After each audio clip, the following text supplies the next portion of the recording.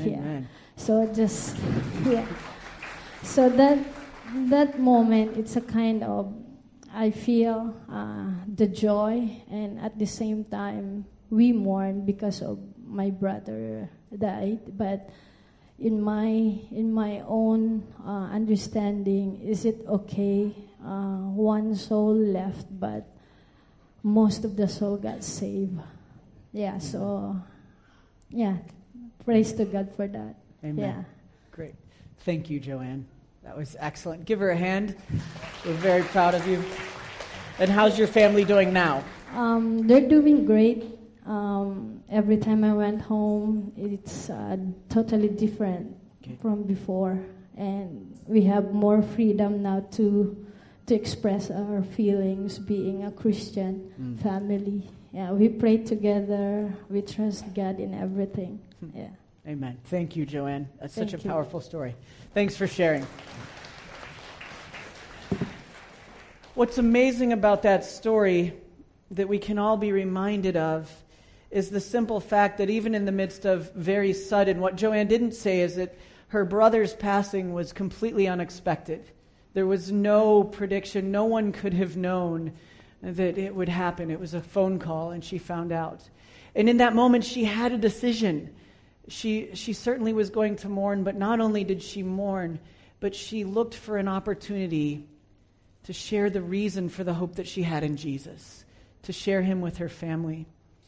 Some 2,000 years ago, a group of shepherds heard that a baby was going to be born in Bethlehem. Bethlehem didn't make sense because it was a small town 4 miles south, or about 6 kilometers, I guess, 5.5 kilometers south of Jerusalem. It wasn't an important place except for its nickname as the City of David. And there'd been predictions for thousands of years, or for about 700 years, not thousands, sorry, my math is wrong, that the Messiah would come from the City of David. But much of that had been forgotten. Much of that had been left behind. And then all of a sudden, a group of shepherds, kind of lowly on the totem pole. They were considered unclean because they dealt with dirty animals. They weren't certainly high up the food chain. But one of the reasons I believe Luke uses them in the story is because shepherds had no reason to lie. Their testimony wouldn't have been as believed as Zachariah's would have, that we heard about a minute ago. No one would have believed if they'd made up a story like this. And instead, they were told that the Messiah was born. And what did they do with that message? Well, when they had seen him, they spread the word. They proclaimed that the Messiah is here, that Jesus is with us. They didn't keep him to themselves. They told everyone about this child, and all who heard it were amazed at what the shepherds said to them. Christmas can be about a lot of things, and it is a joy. It's a joy to see some of you that are from family that have traveled all over the world that you're back with us this Sunday. Welcome home, or welcome back to your Hong Kong family. It can be for the kids, it can be the excitement of opening gifts. Some of you have mean parents like Melissa and I that told your children that they have to wait till after church to open gifts. Sorry about that. But you see, the interesting thing is when Jesus was born, the shepherds told everyone just what they saw.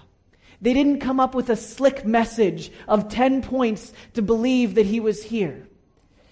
They merely testified, proclaimed, told, shared, however you want to say it, what they'd seen. They had seen a miraculous birth. They had seen God at work. They had seen angels from on high rejoicing in the newborn king. And so what did they do? They told everybody. And interestingly enough, 2,000 years and many languages in between, the story hasn't changed. A virgin would conceive and give birth to a child, and he will be called Jesus, Emmanuel, God with us. This Christmas, I pray that not only do we worship him, but we tell others that the Messiah is here. He is with us. And he's coming back to bring all who would call on his name, all who would believe he is who he says he is, all who would believe that he's the only way to the Father, but that all are invited in. I pray that we would be a people that tell everyone that this Christmas, not only do we worship him, but we tell the world, Christ, the Messiah, is born. I'm going to have the ushers come, and we're going to prepare for the offering. And as we do, let's just pray that we would be a people faithful with the message he has given us. God, you are so good. Your love endures forever. You revealed yourself through a group of shepherds, the most unlikely of preachers that we could think of. And yet they told your story, and everyone who heard it were amazed. Lord, today, please come upon us. Give us courage and power and the right words to share you with the world. Use the money that we give back to you to help us share your good news with those here in Hong Kong, with those north of the border in China, and with those that need you all over the world.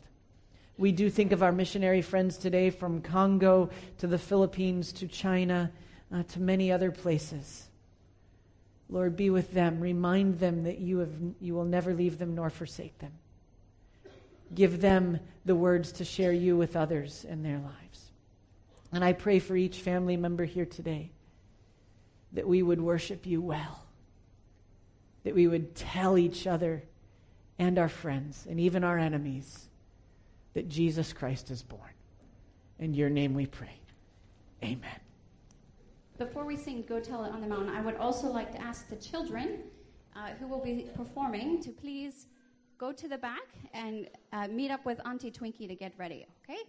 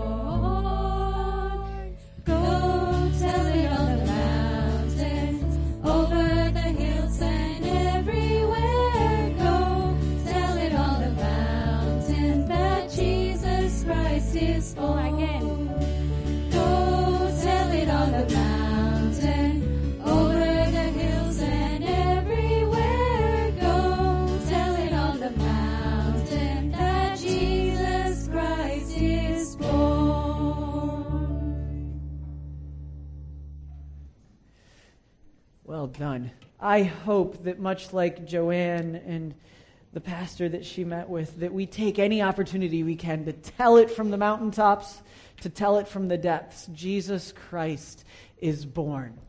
Well, we thought, how do we make a family service connect with the kids and keep them involved as the service goes on? And we wondered, what do kids really think about Christmas? So we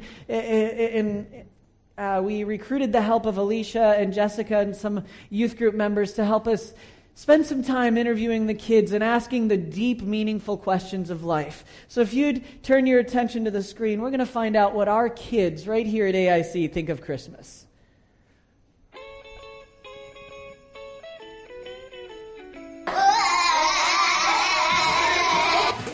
What is hope? You are looking forward for? Hope is if you believe it and that will happen. Hope is wanting something. What are you hoping for Christmas? Food. Hugs. A new gaming console. A PvP player. Some robotic Lego is enough for me. What are we celebrating at Christmas? Oh, it's Christmas. We're celebrating Jesus being born. Jesus. I'm celebrating the quality time that I have with my family. Jesus birth. Jesus. We're celebrating the birth of Jesus and how he comes down to earth and also saves us, and that we can share this message to other people.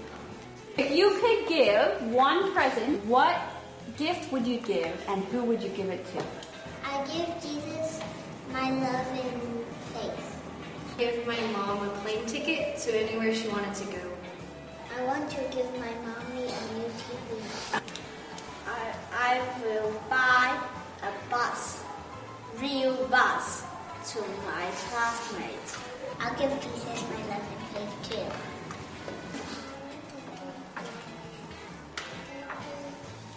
Christmas card. I'm gonna give God a hamster. What should we tell people about Christmas? That Jesus died on the cross for us.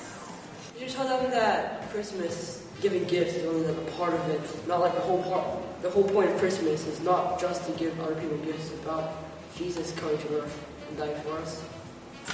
Jesus Christ, it's his birthday.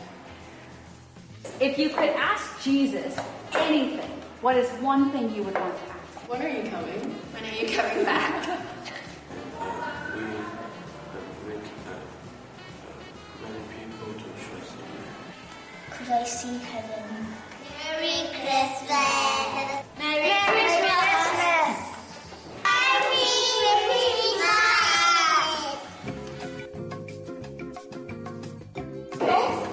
No, just one chair. This one. Yes. Oh no, he's fine. It's just stuck. All right. Wait, hold up. I need to show the decorating side, so tell me when to stop. Keep going. Stop! A little more. Stop! Keep going. Stop! All right.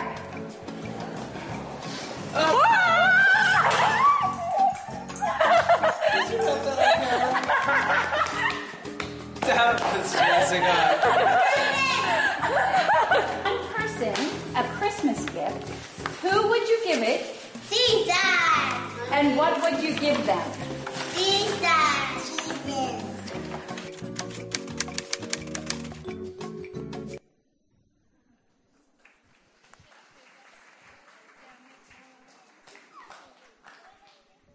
All right, can we all stand up? Boys, can you stand up? And let me ask you one question. Whose birthday are we celebrating today? And we're here to sing why? Because it's birthday and we want to what? Yes, we want to worship him. All right, are you ready?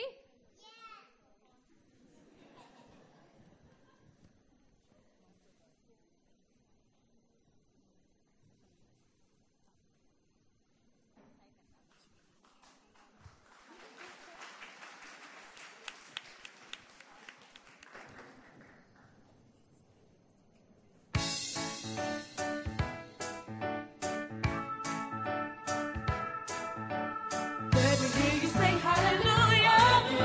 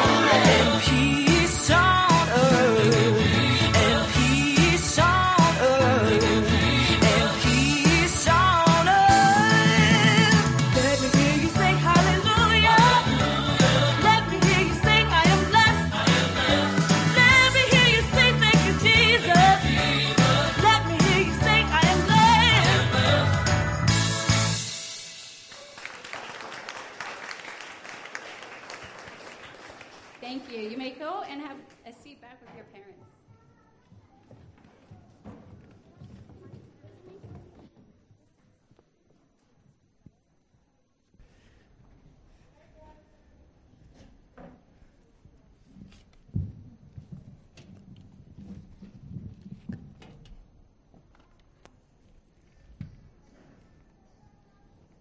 Would you please rise with us?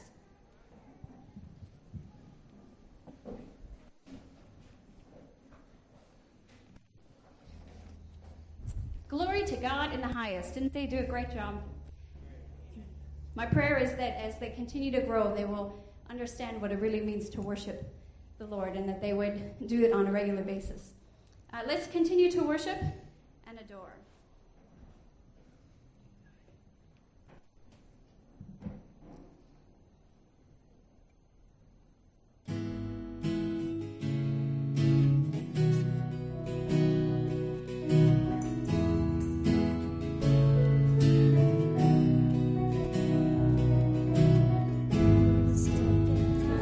From heaven,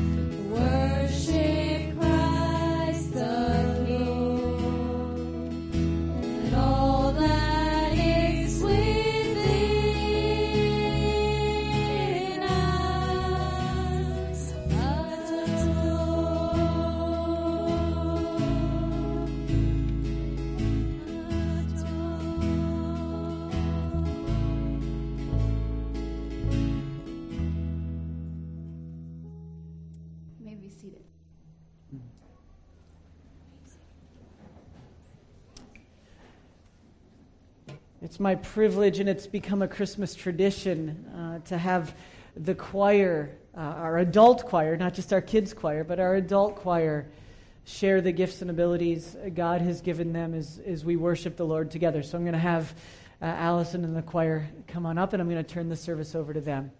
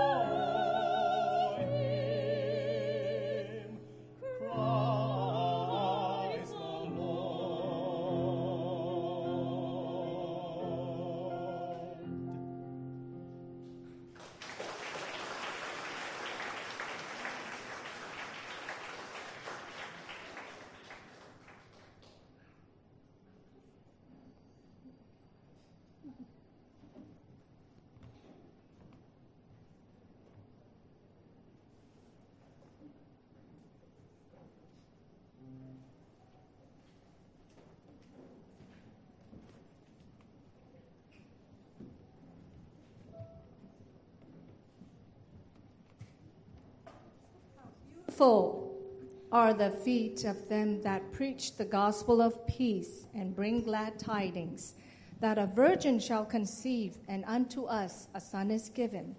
And his name shall be called Wonderful, Counselor, the Mighty God, the Everlasting Father, Prince of Peace.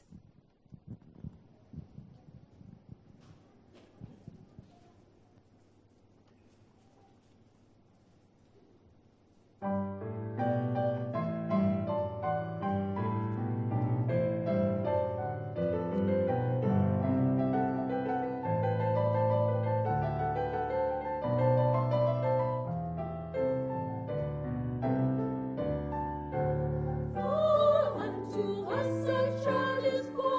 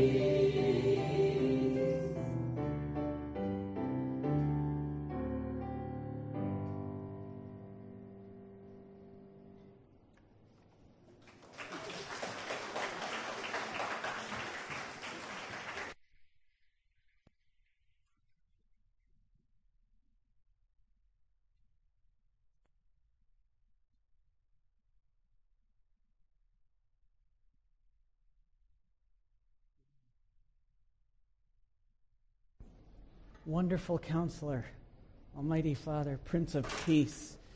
Thank you, choir, for using the abilities God has given you to help us worship the Lord together. That was exceptional. And it's a great reminder of the treasure that we have. You see, when Jesus was born, responses varied. Some people responded by being threatened. Herod the Great, who years ago came to our church and was interviewed, and in that process, he feared that someone would take his crown, so he killed all the baby boys in Israel. Others questioned, said it couldn't be true, or they didn't know what to do with it. Still others traveled from faraway lands to investigate, to find out who this Messiah was. But there was one person in the story that we haven't mentioned today. We've talked about the angels, how they worshiped the Lord and invited us into the party. We've talked about the shepherds, how when they found out that the Messiah had been born, they committed and they went out and they told everybody. Well, the 3 wise men, we don't actually know if there were 3, but we're not going to talk about them today. Sorry. Come back next year. But in the Luke 2 account, there's one woman that as she reflected on all these things, she treasured up all these things and pondered them into their heart. And that got me thinking a little bit. Because we know at Christmas and really all the time, there should be more Jesus in our lives. We should worship him all the time, right? Christmas. Hopefully that sticks with you and you remember that. We know that deep down we're supposed to tell others about him. But what in the world did it mean for Mary to treasure up all these things in her heart? Well, I was thinking about it and I thought, as I looked at the word in different languages and what it meant, when Luke, the investigator that he was, chose to use the word treasured and then combined that with pondered, it meant she was thinking so deeply about it and so hard that it was to be locked inside of her and kept so that she would not forget what had happened. How amazing is that? That Luke felt it very important that for all history from then on should remember that Mary looked at that baby boy. She looked at all that was going on around her. She looked at all that God had done. And it was like she put it in a safe, not to be hidden, but to be protected and kept forever in her memory, so that she could enjoy this moment forever. Interestingly, when the word treasure is used in the Bible, it's used in one of 2 ways for the most part. The other way takes us back to the Old Testament, when God had given somebody else a dream. God had told Joseph that famine was coming, and that to get ready for the famine, the people of Egypt were going to need to create storehouses, or in the Hebrew word they use there, treasure houses, to take care of what was going to keep them alive for the 7 years of famine. They were supposed to build treasure houses. And that was what was going to be protected. It was put under guard the first 7 years of plenty so that nobody stole out of it, that it would come back in the years of need. Jesus, many eons later, tells us something similar. He tells us that where our treasure is, that's where our heart, that's where our soul, that's where our very being is as well. Uses the same basic word that was used to describe the treasure houses in the Old Testament. And when you combine these 2 things, we're seeing this picture that Mary was treasuring not just a memory. She was treasuring the greatest gift of all, the person of Jesus Christ, that would save the world from our sins, that would show us a better way to live, and that would make a way for us to enjoy the Father forever. But Jesus knew that we humans are easily distracted. He said we can treasure all sorts of other things. We can treasure success. We want the best job. We want the most money. We want that. Or it's Christmas Day, so we're really excited about what stuff we're going to get, right? We're thinking about the things we've asked for on our Christmas list. We want our stuff.